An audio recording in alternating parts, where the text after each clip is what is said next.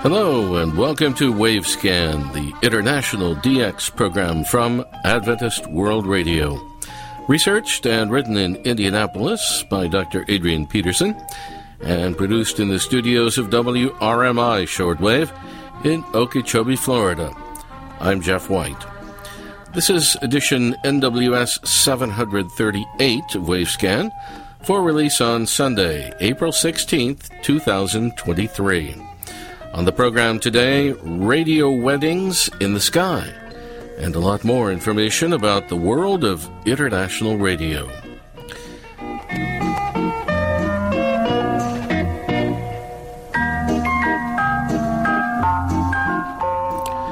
Well, the history of human flight by aerial balloon goes way back nearly 2.5 centuries ago. It was on November 21st, 1783, that the first free flight carrying a human occurred, and the event was staged in Paris, France.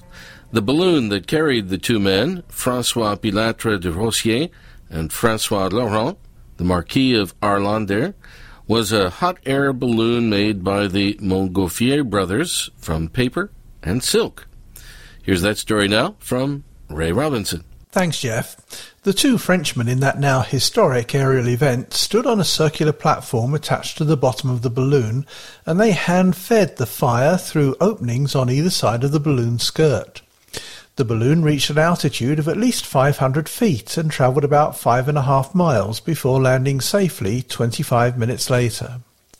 More than 80 years later, the first wedding was conducted in association with a free-flight aerial balloon on November the 8th, 1865.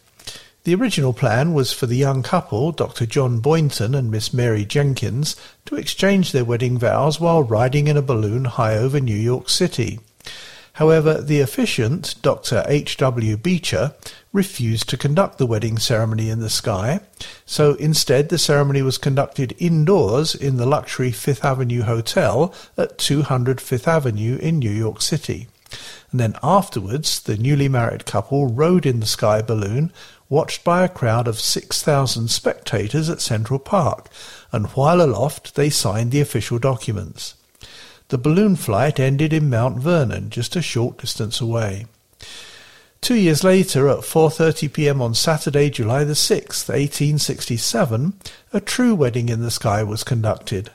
A balloon with 3 people aboard in the hanging basket was tethered several hundred feet above Union Park in Allegheny, Pennsylvania, during a regional exhibition.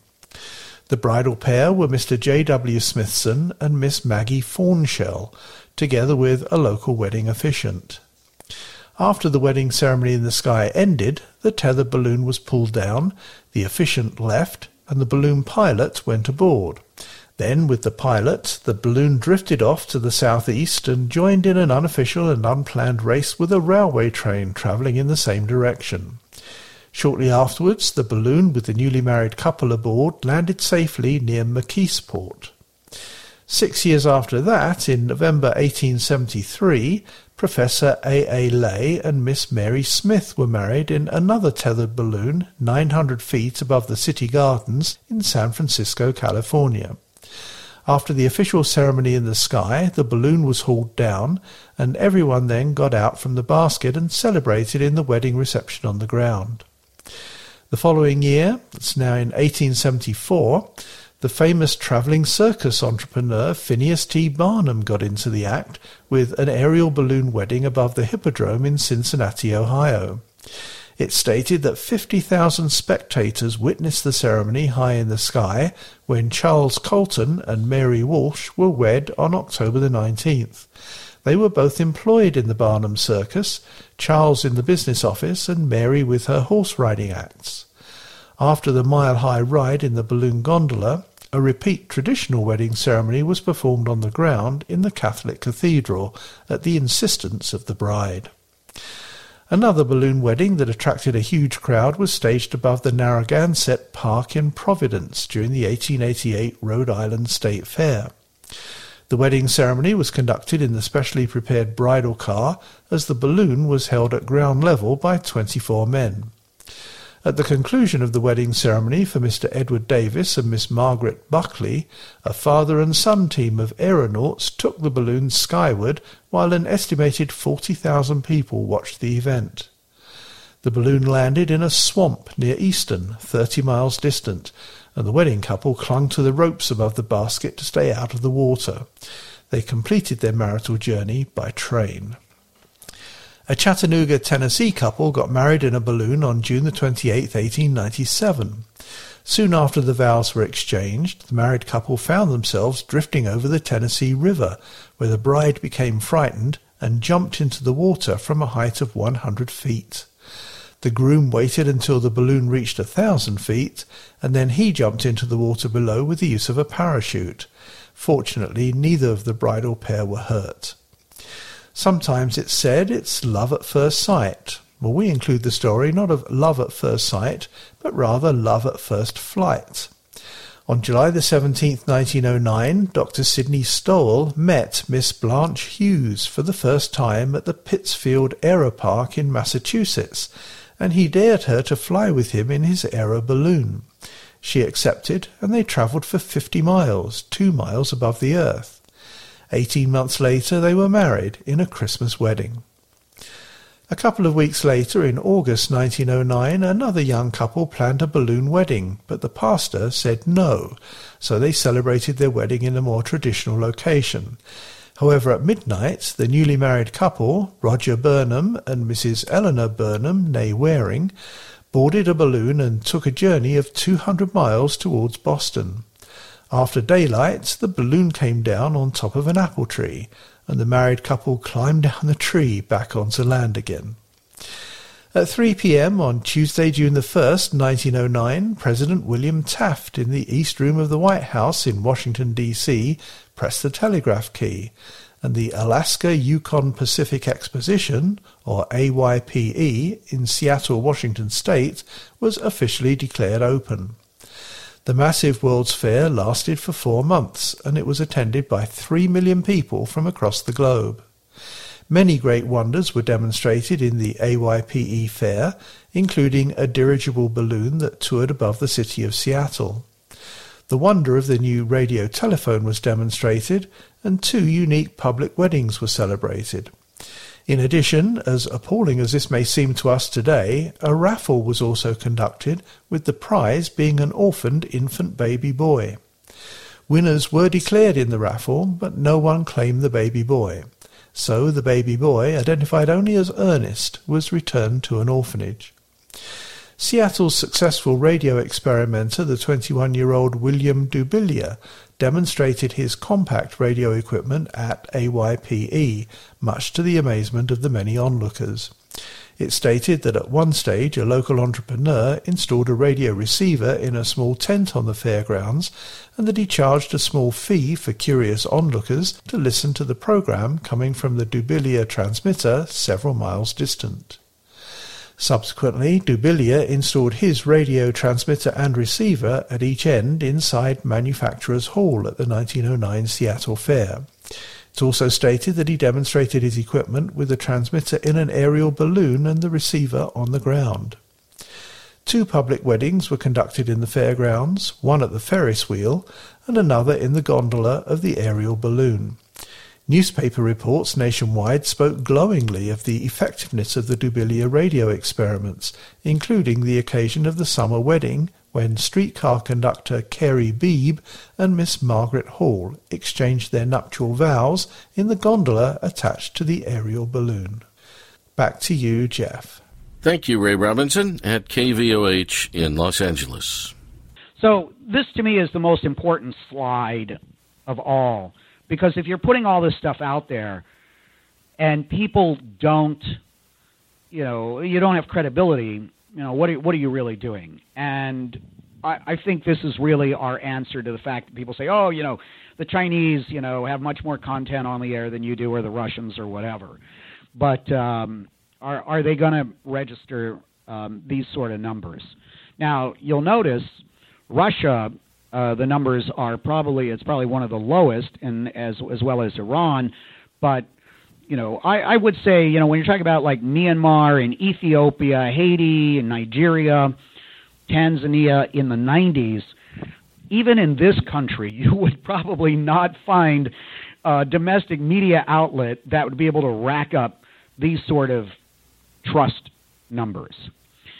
So it is really, really remarkable. And I would argue that even in this day and age, if you're in the 70s, it's probably pretty darn impressive to have 70-something% of your audience trusting what your content is saying. And this Gallup, Kantar, there used to be Intermedia used to be a company that did these sort of surveys. I don't know what happened to them, but this is the best data I've got. Again, remember, we're government-owned, government-funded, non-commercial, non-profit, so we're not out there chasing ratings, and we're not necessarily going to have the sort of robust data that you're going to find with a commercial entity, which, obviously needs to demonstrate to advertisers and such, the reach of their audience.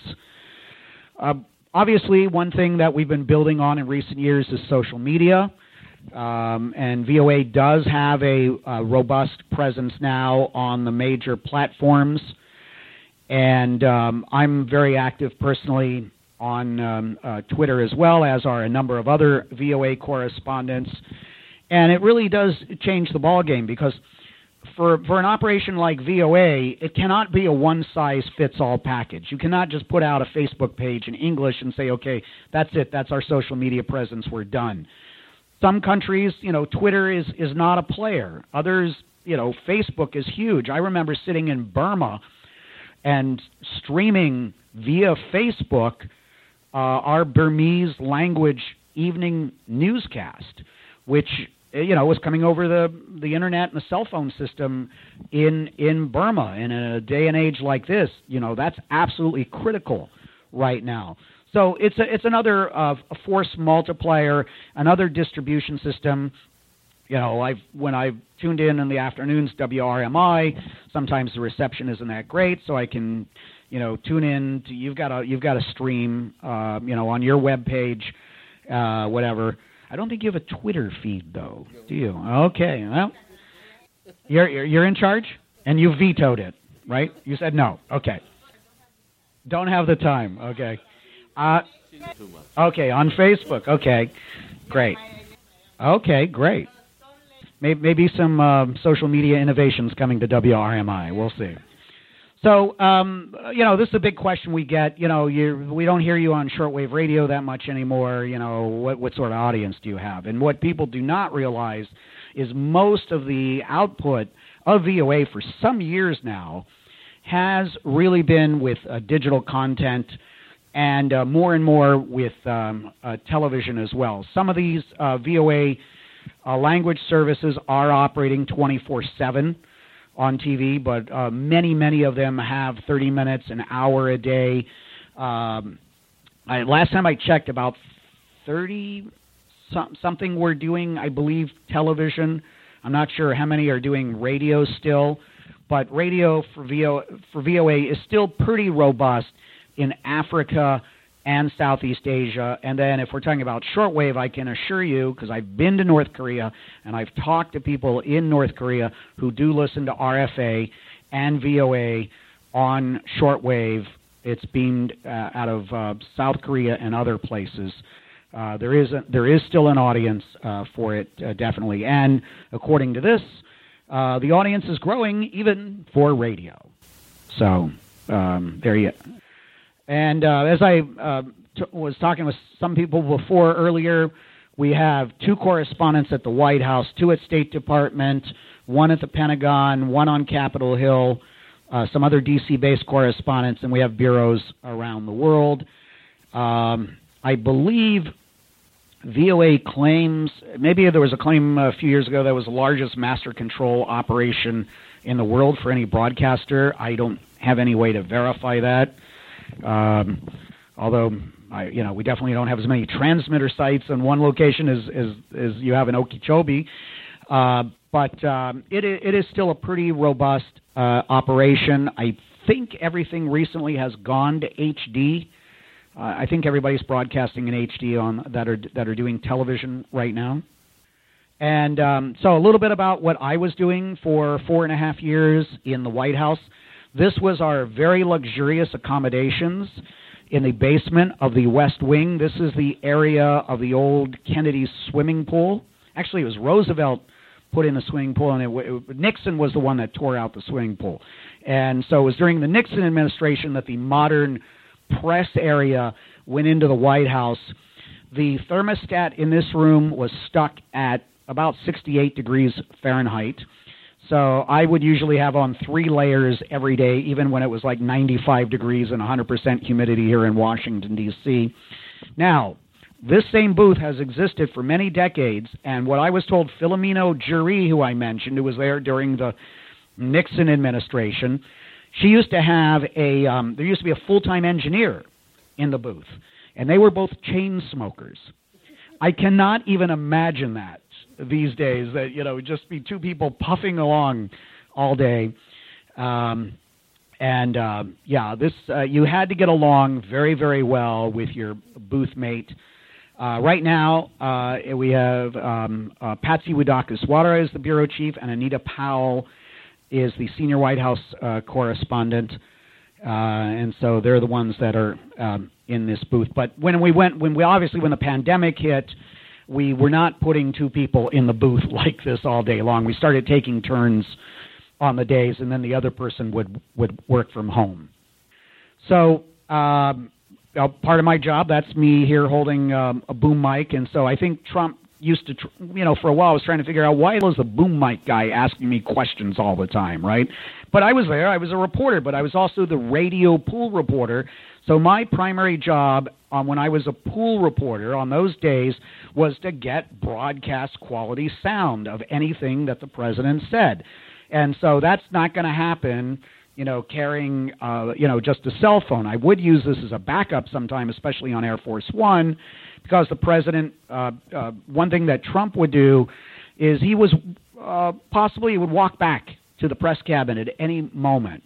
So I made sure that within 3 to 5 seconds I could fire up my gear, which meant that I could never take a sleeping pill and knock myself out on a trans-Pacific flight. And then we'd hit the ground. It'd be daytime where we landed in Asia, and the president would go. His schedule would last 18 hours. He's very well rested. He has a bed on the plane.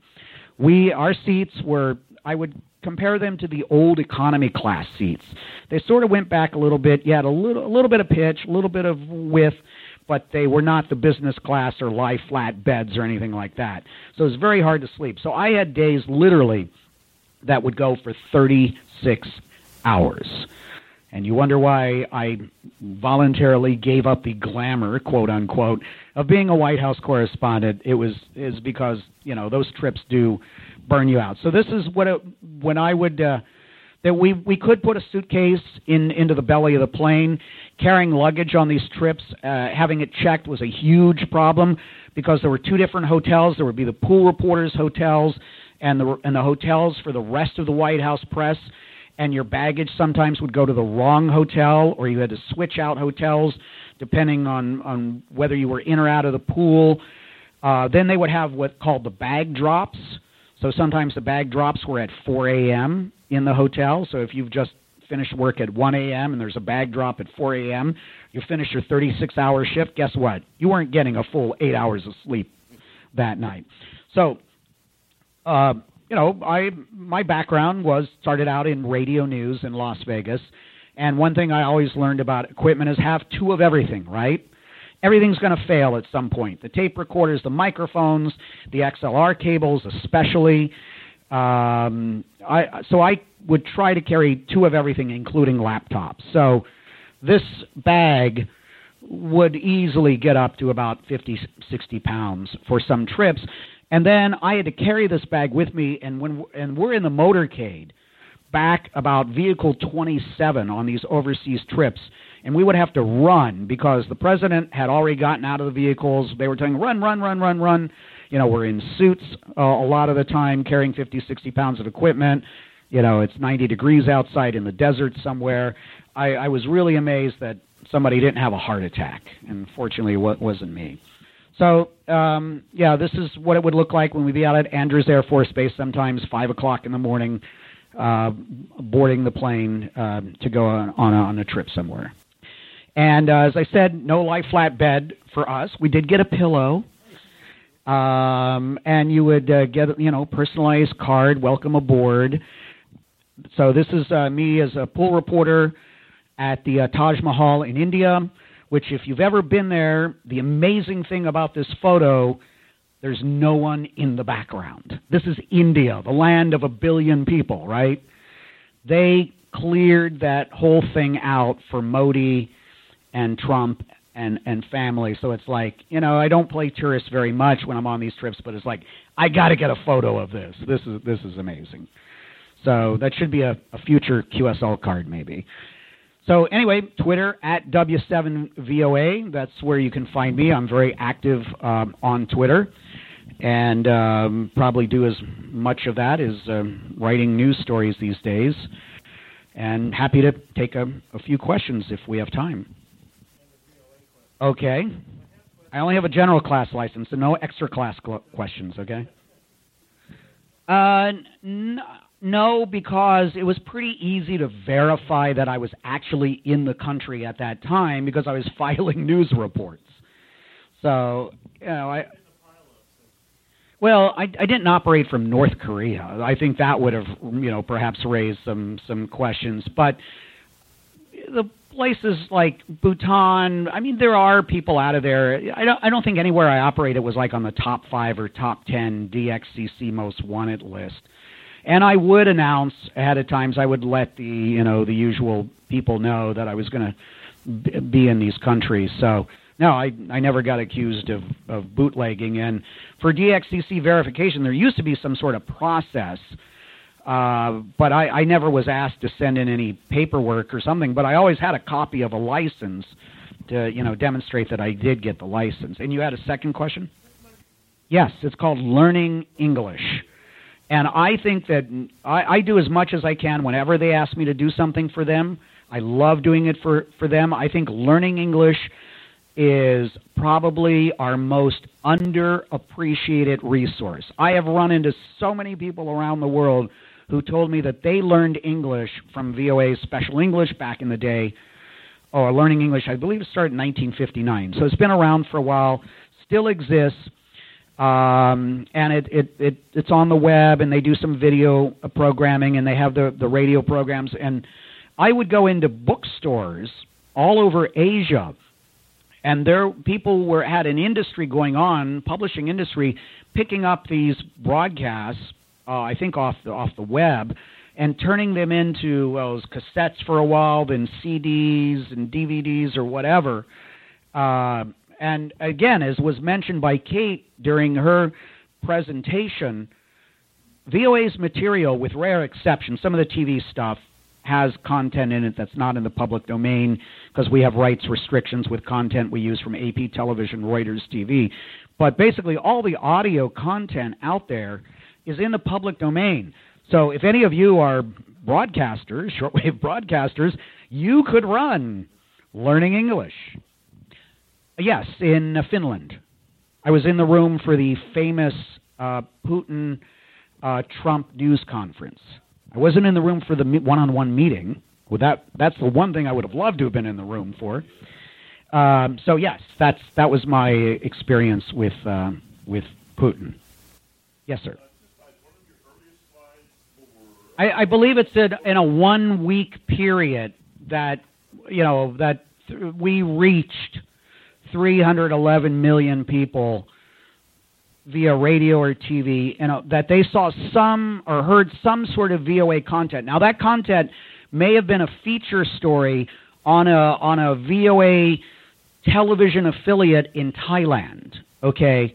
It doesn't mean that they listened to a news broadcast, because I can tell you when I was based in Asia, we had, it was like the Thai service or something was doing a once-a-week Hollywood report, and the Russian service also does this sort of entertainment thing out of New York. That sort of stuff is really popular, as, obviously more people are interested in, what Lady Gaga is doing than maybe what the President of the United States is doing. That's just the way it is. Question? In English, at least? No, they're not outsourced. There are people since the pandemic have been anchoring the newscast from their homes. And I think part of the quality control issue deals with that in making sure the mix, because I've heard at points that the actualities were louder than the announcer. They've given me, for example, I'm doing Flashpoint Ukraine once a week, sometimes twice a week, which was a 25-minute daily program, which it's in English, obviously. I don't speak Ukrainian. And so I am pre-producing that program. I'm not mixing it all myself, but I do have the capability. I have a Comrex that they've given me at my house, and I have a mixer that if I had to do that program live or had to go live for whatever reason, I can do that from my house, which is on the Widewater Peninsula in Virginia. I'm 45 miles south of here. So we have a lot of people doing this stuff from home since the pandemic, and yeah, and there are other networks, commercial broadcast networks in the U.S. are doing that. I hear people on the CBS radio network out of Chicago and other places now, too. All right, so thank you very much. I'll turn it back to Jeff.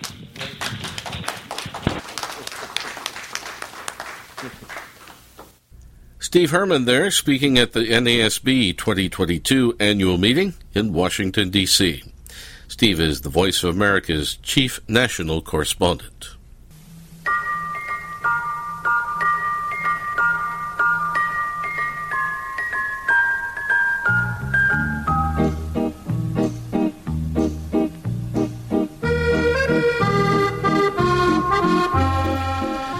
And thanks for listening to Wavescan, the international DX program from Adventist World Radio.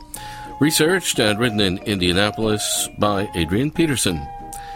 Next week on the program, Omaha, Nebraska on shortwave. Our DX report and much more. Wavescan is heard weekly on KSDA in Guam, AWR relays in various locations around the world, WRMI in Florida, WWCR in Tennessee, KVOH in California, Voice of Hope Africa in Zambia, and IRRS Italy. Send reception reports directly to the station you're listening to. Reports for KSDA and AWR sites should go to qsl@awr.org. Other correspondence, not reception reports, can be sent to wavescan@awr.org. I'm Jeff White at WRMI Shortwave in Okeechobee, Florida. Till next week, good listening, everyone.